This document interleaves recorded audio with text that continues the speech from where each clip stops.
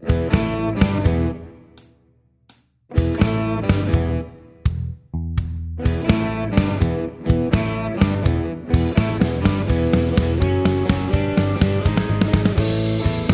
welcome to the Band Advice Podcast, the Matt and Mark Show, or whatever we're to call it. We haven't quite figured out a name for it, but hey, whatever, right? My name is Mark. And I'm Matt. Hey, Matt, how you doing, buddy? I'm good, man. What's going on? Oh, man, staying busy. So, did you have a good Christmas? Oh, yeah, of course I did. Awesome. I did the grand experiment. I put out 2 Christmas songs, and mixed results. We'll just say it's mixed results. I had the Mad Dog Mark and the Blues Hounds Christmas Time Blues. Love it. That's a lot of fun. And that was actually, I wasn't going to release that this year, but I decided what the heck, I did it. And then I had my classical guitar version of Silent Night. And I decided to really try.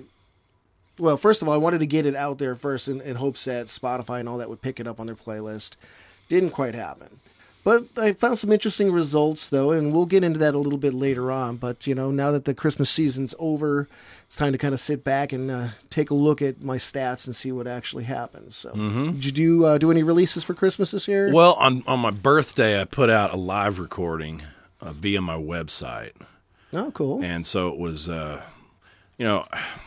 trying to, kind of take a few cues from the master and see, recently Neil Young has made this archive of his available on his website.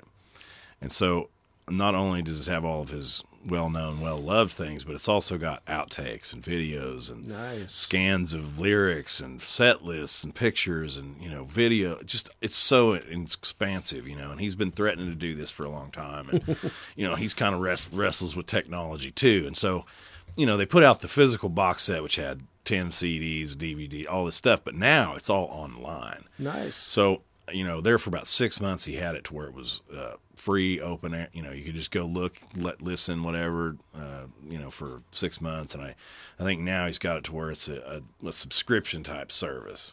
And so, he's sort of figured out that Facebook's not really the place for music. Facebook is, sort of on its way to different things, and so I'm trying to follow that model as poorly as I can. And so I had this recording that came out pretty good, and I felt like I wanted to make that available to people on my website, and just knock down all the walls between me and the listener, me and the fan, me and the person who does want to hear my music. Where can you hear my music? Well, you can go to this, go to that, da-da-da. Well, how about you just start promoting yourself instead of all these websites? Right. Okay. And that's not, working out just all that great, because I'm just not really working it on the promotion part of it as hard as I could and as smart as I could. But, that's just the reality of where I'm going with it. I'm not waiting for these big labels to come knocking at my door. I'm not even trying to, I've tried it for years, and it was like, okay, the headlines last year, Ozzy Osbourne, I'm not going to record another album. It's pointless. Okay. Wow. The other headline, Atlantic Records signs Catch Me Outside Girl. I'm like, who's that? I used to think I would want to, it's the girl that was on Dr. Phil, and it was like, this surly little 13-year-old or something. And, enough said. Her parents were like, trying to get her a handle on her, and her deal was like, catch me outside, as like sort of, catch me outside and I'll beat you up or something like that. Okay. And so Atlantic Records signed this girl. I used to think I might want a contract on Atlantic Records, but I'm just not really too sure that that's the case now. I had a song reviewed by them once. Really? Yeah. They I sent a letter, try to be as professional as possible, and I got a call. It was Jason Flom's assistant. She goes, "Yeah, we're really interested in hearing this song. We might have some artists. Send it to us." I'm like, okay. Yeah, I sent it to them. They lost the tape, sent them another tape, and basically the summation of it is that they needed to work on the melody. But hey, had my song listened to them by it. So there's my 32 seconds of fame. That's cool. Yeah, that's cool. At least you're, I always kind of liken it to fishing in the right pond with the right bait. Right. And so I feel like, okay, you gotta figure out what you want. Mm-hmm. What do you want out of life? True. What is success to you? Right. And then you have to figure out how to get that. Many times people get frustrated fishing in the wrong pond with the wrong bait. Right. Is reaching out to Atlantic Records going to be successful 100% of the time, and the first time you do it, absolutely not. Right. You know, and so, but at least you're fishing in the right pond Sure. and with the right bait. And, you know, it depends. See, there's some people that are great performers, horrible songwriters. Some people that are great songwriters, but don't have that whatever it takes, je ne sais quoi, to be the right performer. So, yeah, what do you want to do? Do you want people to hear your music, or do you want people to hear you play your music? So That's true. You know, and that's what it all comes down to as well. But I don't personally. I gave up a long time ago about getting a major label deal. I gave up a long time ago about getting sort of any sort of label deal. You know, you just wake up one day, you look at yourself in the mirror, it's like, yeah, 14-year-old girls ain't buying my album. Yeah. Well, and it all comes down to, you know, the mainstream stuff, you know, and Right. I've known enough people with major label deals, and they've relayed these stories and situations. It's like, you know, there's no room for error anymore. Right. You know, in 1972, 1978, 1981, there was room for error because they were selling a lot of units. They were making a lot of money. But still, you know, now there's like, I'm not exactly spring chicken either, you know? And I mean, this kind of music, anything that's real, that's done real, is fringe music now. Right. That's taken a long time for me to accept that. But someone who's 23, two guys playing guitar and singing without tracks, without lights, without go-go dancers, that's fringe music now. True. And, you know, there's still lots and lots of people that like that music, but How do you get to them? how do you get to them? Yeah, well, that's the key. You and I were talking earlier. There was a movie that came out about 8 years ago, or 10 years ago, actually. It was called Artifact. And it was basically about Jared Leto's band, 30 Seconds to Mars, and their big battle that they were having with their major label, EMI, at the time. And apparently EMI came to having them on their roster by acquisition, and they, you know, they wanted off their contract. 30 Seconds to Mars wanted out of their contract.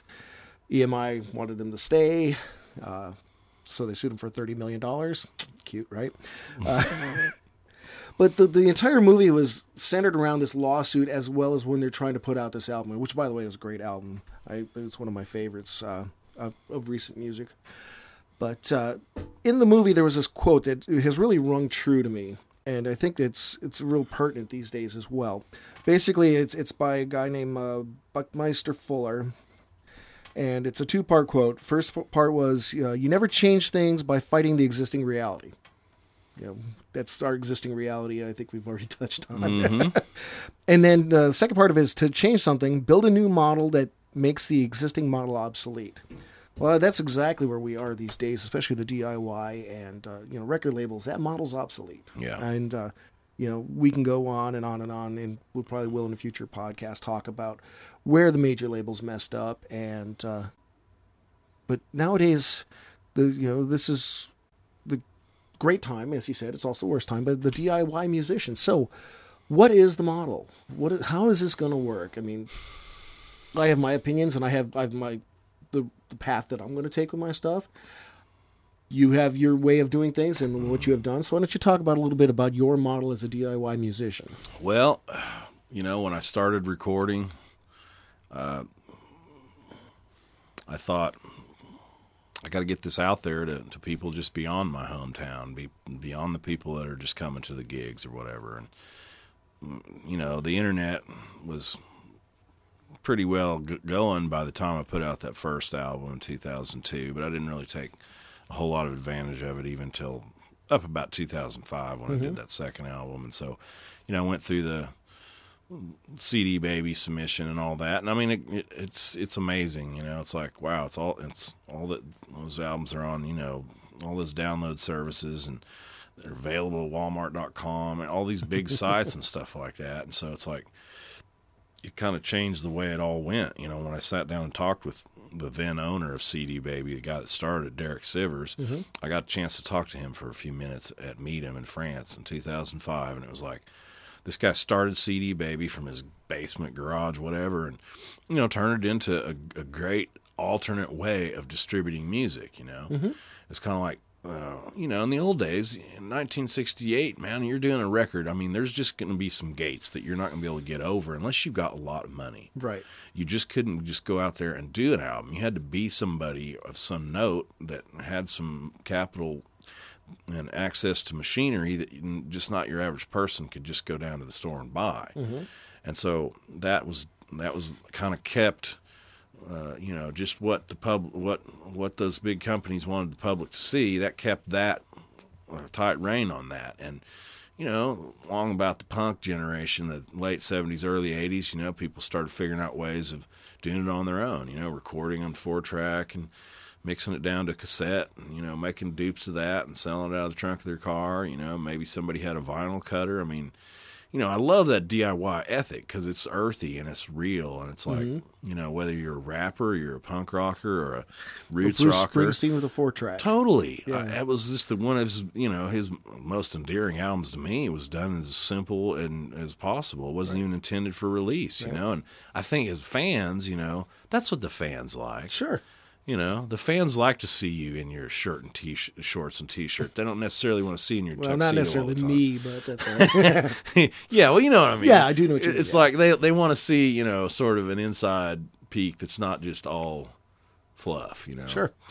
And I mean, if you're a major label and you're trying to sell records, I understand you're going to have to fluff some stuff up. But the cool thing is the DIY thing now is that's kind of the way it goes. I mean, there's very few people that have major label deals, and then there's even very few more that are successful at all. In fact, most of them end up in some sort of less than favorable situations when it all is over with. True.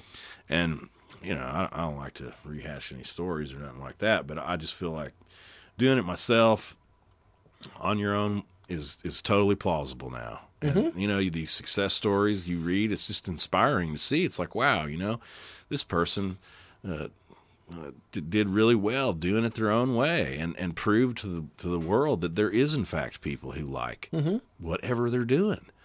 When that if this was 20 years ago, they would have knocked on every major label door, and the major label would have said, no, there's no possibility that you could sell 10 million units of this. Right. We're not interested, blah, blah, blah.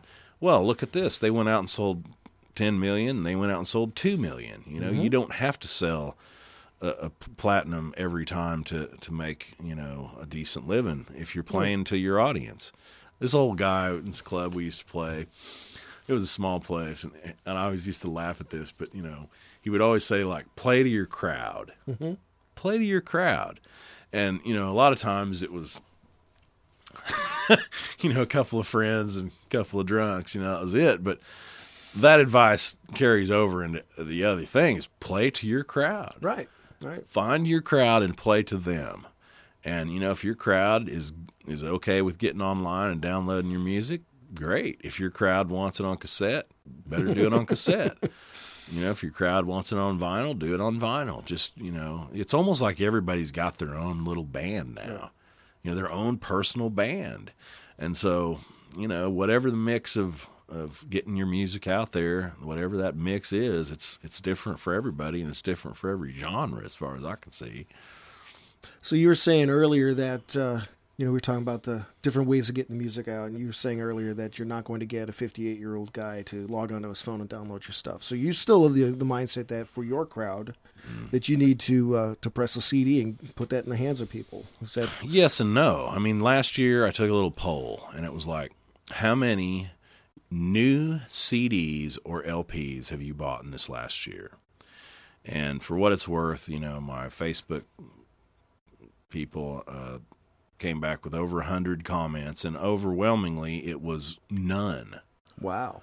We've not bought anything new. We listen on YouTube, we listen on SoundCloud, we download it off iTunes, whatever it is, and so I was like, okay, so that's one thing to kind of realize and then understand that, like, all right, this is great, because before, when I was doing those first few albums, you'd record the stuff, you'd have it mixed, you'd have it mastered, you'd have it manufactured, and you're into it for a few $1,000s at that point. A whole lot of time too. Yeah, and a whole lot of time. And so you're like, at that level, it was never really about I'm gonna make $1 million making music on my own. It was just like, I want to get this music out there, and I want to be able to have a business card, kinda. It's like, hey, this guy's got a CD, so that's why we should hire him to play at our Sure. whatever thing they're having, you know, and hey, they got something to talk about on this television show or whatever it is. And so,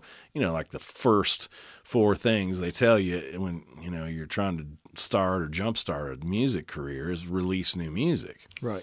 So after that poll I got, and where people said they didn't buy anything new, physical product, Right. I was like, hey, this is great, because I got tons of stuff I can put on my website for very low cost or nothing. And I've taken it a step further. Like, look, I just want to drive them to my website. Okay. My website. I do not want to have to point them anywhere else but to my website. Okay. Now, that's a slow build. Yeah, especially since websites are kind of becoming obsolete. Everything's social media these days. So you got your Facebook group pages and stuff like that. It's like, but I hear that all the kids don't use emails these days. They use in-app messaging. They don't go to websites anymore. They go to their Facebook feed. Not even Facebook, Instagram. You know, and whatever the new, you know, swipe up, swipe down thing is, Right. you know.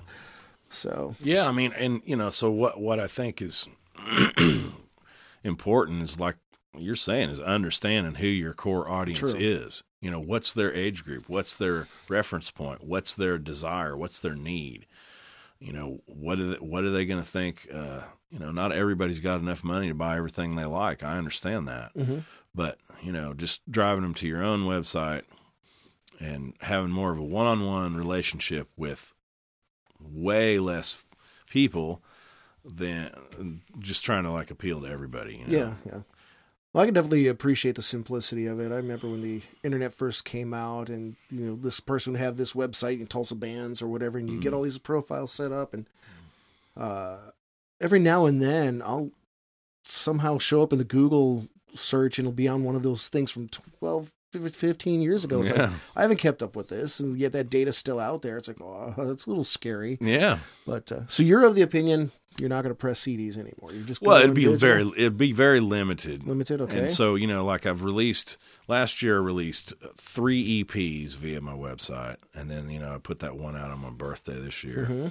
And so what I think is I should probably try to have those first 2 EPs together on one CD, a limited number, and then you know, just have just EPs, singles, and then every so often print a CD that has, okay, there's 2 EPs and a couple bonus tracks and something else for them to, you know, to put in their hand.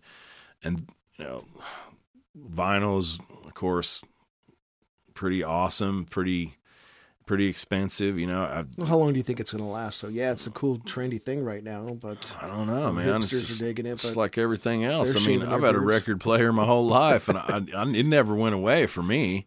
And it, you know, it's kind of frustrating. Some of those later '80s, early '90s bands, you know, finding it on vinyl is really hard. sure.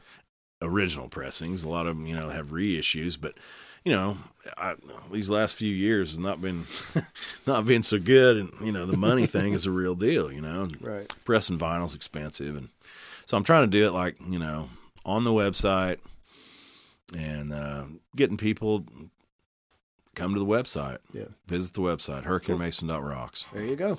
We'll have those in the show notes. See, now, I've been a lot like you all these years. It's like, I'm going to put out a CD, press a CD. And I remember putting out a little 4-song sampler. Gosh, that was 2000 and some change. And that was just kind of a handout. And I think I still have about 400 copies of that original pressing. But the thing is that cost-wise, if you're going to put out a CD, you got to come up with 10 songs. It's got to be 45 minutes to make it worthwhile. So now you got all that time that you're investing, especially if you're DIYing, you know, recording and mixing and mastering 10 songs. Just writing 10 songs sometimes could be tedious, especially once you start having kids and things like that. So I never got the project going, and it just, you know, I'd get this far, and then suddenly I don't like the song anymore. I get frustrated. So here, I think it was about this time last year, a buddy of ours, Steve Manott, he finally did it. He sat down, he put out a CD, and I was real impressed with what he did. It was fun. It's like, okay, it's time to just do it. But I decided I wasn't going to press a CD. I was going to go digital only. And that was like a big revelation for me. It's like, well, okay, if I am not going to have to worry about the cost restraint of pressing a CD and the necessity to have 10 songs or 45 minutes worth, why not just release a single by single? Yeah. And that's exactly what I'm doing now. And it's my goal to put out a single about once a month. Of course, this also gives me the opportunity to kind of play around with branding. You know, Sure. I had the Mad Dog Mark of the Blues Hounds, which is my Christmas time blues. I got Mark V, which is kind of my acoustic-y Americana sound, more of my folky stuff. And then Mark Allen Virtho, which is my classical guitar stuff. So links to all those will be in the show notes. So I'm having fun doing that. And it's really giving me the opportunity to, you know, I'll start working on a particular song, and if I get inspired and I knock another one out, well, I'll just put that one in the mix first. Yeah. So, and cost-wise, I mean, when you really start breaking it down, you're not spending $1,000 to press the CDs. You're not tripping over boxes of that stuff forever. You're not having to worry about postage and things like that. So it definitely made more sense. But you lose you're definitely playing for the online audience only at that point in time, because I don't gig and, you know, tell my friends, you know, send them a link or something like that. But it's definitely going to be the impulse buy of the online market. So, you know, that being said, you know, basically what I did is I bought a block of single releases from CD Baby. Usually it runs about $9.99 each. I paid for 10 of them right up front, so it's like $7 something at the time they had a special go. So those are just sitting out there. Whenever I'm ready to release a song, I just tap in one of those credits. But then there's the hidden fees that come, because if you need, I think it's a barcode that they charge you $5 for. Yeah. It's that or one of the other codes. And then you got to pay the $50 on top of that to get the copyright for it. And that's the downfall about doing the single only thing. If you're putting out a CD, you can send out your Form SR and copyright the entire thing in one shot for your $35. To do it single by single, it's $50 to do it online, $35 if you want to mail the stuff in, but that's for each song. So that does get a little expensive that way. Yeah. And That's true. then I figure I'm into about $75 per song. That's a lot of spins at half a penny a piece to get back. But Sure. you know, then this last time for the Christmas stuff that I put out, I decided I was going to go ahead and try the social media thing, and I paid to bump up both the Silent Night to boost that one, as well as the Christmas Time Blues, and I got 1,200 impressions, so I reached 1,200 people, and I think the Christmas Time Blues had 59 clicks and 49 clicks on the Silent Night. As far as I can tell, none of them converted to an actual iTunes purchase, but I did see a couple of iTunes radio, their streaming service, a couple of spins on that. So, you know, that's just lessons to be learned. So, pretty much each song was just shy of $100.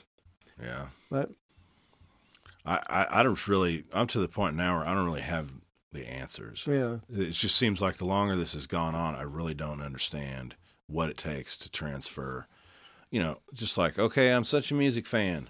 Well, I haven't seen you in a show in 5 years. You've liked on 2 things, you know, and so liking something on Facebook does not really mean that they're a fan enough of what we're doing to really turn loose some of that money. And right. Does a like even mean that they listen to it? exactly. No. It's just like, oh, he's got a song. I like your post. Thanks for sharing. Yeah. I'll go back and listen to it later, which you never do. Yeah, You know, and you know what I've been kind of experimenting on Facebook and other social media is like, how does this work? You know, I mean, you put up a post about, you know, your dog got hit, something like that, and you get 200 reactions of some sort, and you get, you know, 150 comments, and some of these people, most of them, in fact, you know, I don't know that I know them. I don't know that I've interacted with them. I don't know that they've interacted with me on a music level. Let's go see who these people are. And you go look at their page, and their page is, okay, dog rescue, lab this, veterinarian that. All their likes are, you know, pets of Rogers County. So what it is, looks like to me, is they're seeing certain posts from their friends that contain things that they like. I see. Yeah. And so they might like me as a person, they might like my music, but they don't see those posts. Right. And, you know, there's a very complicated bunch of math problems that go into all right, who sees what and when? I mean, if you have a job and you have a family and you have a life, you're not going to be on there all the time. Right. Okay. And so I always, I'm still struggling with this is like, I watch how the big guys do it, and they post every couple of hours and a lot of times, Oh yeah, and Instagram all the time. Yeah, and it's like, okay, here's a video of me playing, here's a video of me acting stupid, here's a picture of my last album, here's a picture of my upcoming album, here's a video of us, and it's just constantly. Right, well, because they don't have to go get ready to go to work either. That is their work. That is their job, so, that's... And it's kind of like, that's my job, Right. I mean, Mark and I have chosen some different paths here Hell in yeah. life. Yeah. And, it's a struggle either way. True. That's what I've figured out because, out of all my friends, I'm still the one that's, playing music, doing this all the time. And it's like the struggles are similar, but they're still it's still kind of the same thing. There's struggles no matter what. Right. And so I've had a real struggle figuring out, how to remain viable and how to remain where, you can actually reach your fans without these artificial frameworks of social whatever stopping me. Right. And then, I've tried the paid Facebook thing and all that too, and I got the same results. Yeah, you get 1,400 people that maybe see it, but does that mean there's going to be 4 more people at a gig? Does that going to mean there's going to be 4 downloads paid on your website? I mean, I'm as clueless as anybody else that sort of trying to figure it out. And, there's these experts out there that, you can enroll in their course or whatever. And I mean, I don't know the validity of all of them. I haven't really explored all of them. Nobody's got the time to do that. Sure. And I'm just to the point where I'm like, okay, I think I've got some of the right ideas. The idea you were talking about, just doing singles. Well, back in the early days of, music, recorded music, I mean, that's how it went. Sure, the because Stones did a single every 12 weeks. Well, right, and that's also because of what the technology was too. The 78s, I mean, they can only hold 4.5 minutes, was it? So you release singles. You had A side, B side. Yeah, and then like in the 60s, that's when the 50s and 60s started doing the 45s. And so, and then the LPs, and yeah, that's when music really went downhill fast. I mean, the Rolling Stones, in their early career, I mean, they were a singles band. Right. So they would release, a single every 12 weeks, and then a B-side, of course, would be with that. And then, those first early albums, a lot of them were kind of rehashes of singles they'd already released. Collections, if you will. Sure. Greatest hits. So, that's kind of like another option is, hey, release all the singles on your website and on, whatever download service you want to put it on. Then press a CD once a year that's got all our singles on it. Here, you can buy it for whatever price, and it's only going to be available via my website, something like that. It's kind of got to be like a sprinkling of the old and a sprinkling of the new and a sprinkling of your own ingenuity. Sure. So with that CD, would you include bonus content that would not be available as a teaser? Absolutely. Okay. Right. Absolutely. Because why would somebody buy a CD when they can just go and listen to it on YouTube? It would be the person who is 58 years old, who isn't interested in downloading, who doesn't do that, who doesn't know how to do it, who enjoys listening to music in a little more freer way than being tethered to some device. So you're trying to target 2 different sets of people that way. Well, easy for me to say, the digital people, the younger crowd that'll do the single every couple of weeks or so, and then still supply some an avenue for. And then if they're really a fan, they might be inclined to buy the actual physical thing if they can get content that they're not privy to already by the the digital downloads. So you're kind of covering all your bases. Okay, well, it's definitely a cool model to look at. So I will definitely keep that in mind, and hope our listeners found it handy as well. Well, and you know what I've figured out, Mark, is like now, okay, a lot of these people, I really, their music's all great. It's all great on whatever level. It is great. Now, what I'm looking at is like, what are they doing? Like, how are they making this go? How are they doing this? What works for one guy doesn't work for another band. What works for one artist doesn't work for another. And you got to figure out, well, how are they doing this? Why are they doing this? Is it working for them? And just take a little bit from everybody, I mean, I love all the greats for every reason everyone else does, but I don't want to I don't want to just try to model yourself after one person. There's Sure. already that person. So you got to kind of take a little pinch of it all, and whatever the mix is, you throw it out there on the table in your own way. And I figured out, the other thing is like you got to have a lot of content. Yeah, you got right. to have content Just sort of continuously. mentioned it, yeah. And that's why I kind of think doing the single route, because I can very feasibly with my life and career and family and all that, could put out every 6 weeks easily. Absolutely. And but to sit down and try to get 10 songs together, it was not going to happen. It's not going to happen now either. So this way it's, but I like your idea of, get the singles out there and then maybe put together a compilation with a little bonus content, something to put that tangible in people's hands. Yeah. And I mean, think about like these catalog bands, they call them, somebody like it's been around for a long time, who's done a lot of recordings, I mean, just the United States alone. Okay. A band like, pick one, they've had all the studio records. They've had a greatest hits album. Yeah, Bon Jovi, something like that. Yeah, they've had some collection of this, some collection of that, and a lot of times, you never know what's going to help reach people. You never know the reason they're going to get hip to your music, and so if I used to feel really guilty about this, but I mean nobody else does. I mean, how many times is you're going to buy the same songs on a compilation or an album or a lives thing or whatever it is, and it's just, it becomes ingrained in that artist framework of, hey, this is the ticket sellers, and we're going to put out a live version of it. We're going to put out a version with a guest on it. We're going to put out an all new studio recorded version of it. We're going to put out there's just tons of options when you start thinking about what are my most, Don't forget the remasters. You always have to have the remasters. Right. What are the songs that people respond to? Right. And you got to figure out how to get people to listen, because there's a lot of opportunities to listen to a lot of other things. Yeah. All good points. All right. Well, I think that pretty much puts us, we're at about 30 minutes. So, Awesome. Do you have anything you want to wrap up with? Well, just stay true to yourself, and this is not about joining the club and doing anything, like everybody else. You got to think outside the box. That's what being an artist is, and I've had to do it just to survive. Very cool. Yeah, I definitely agree with that. And, just keep making music. Do it your way. I mean, it's not going to hurt. We've got plenty of opportunities, plenty of very affordable ways of getting the stuff out there. So, make your music the way you want to do it. And if you want to try to write a top 40 hit, write a top 40 hit. If you just like the song that you wrote, record it and put it out there. What's the harm, right? $75, right? Not bad.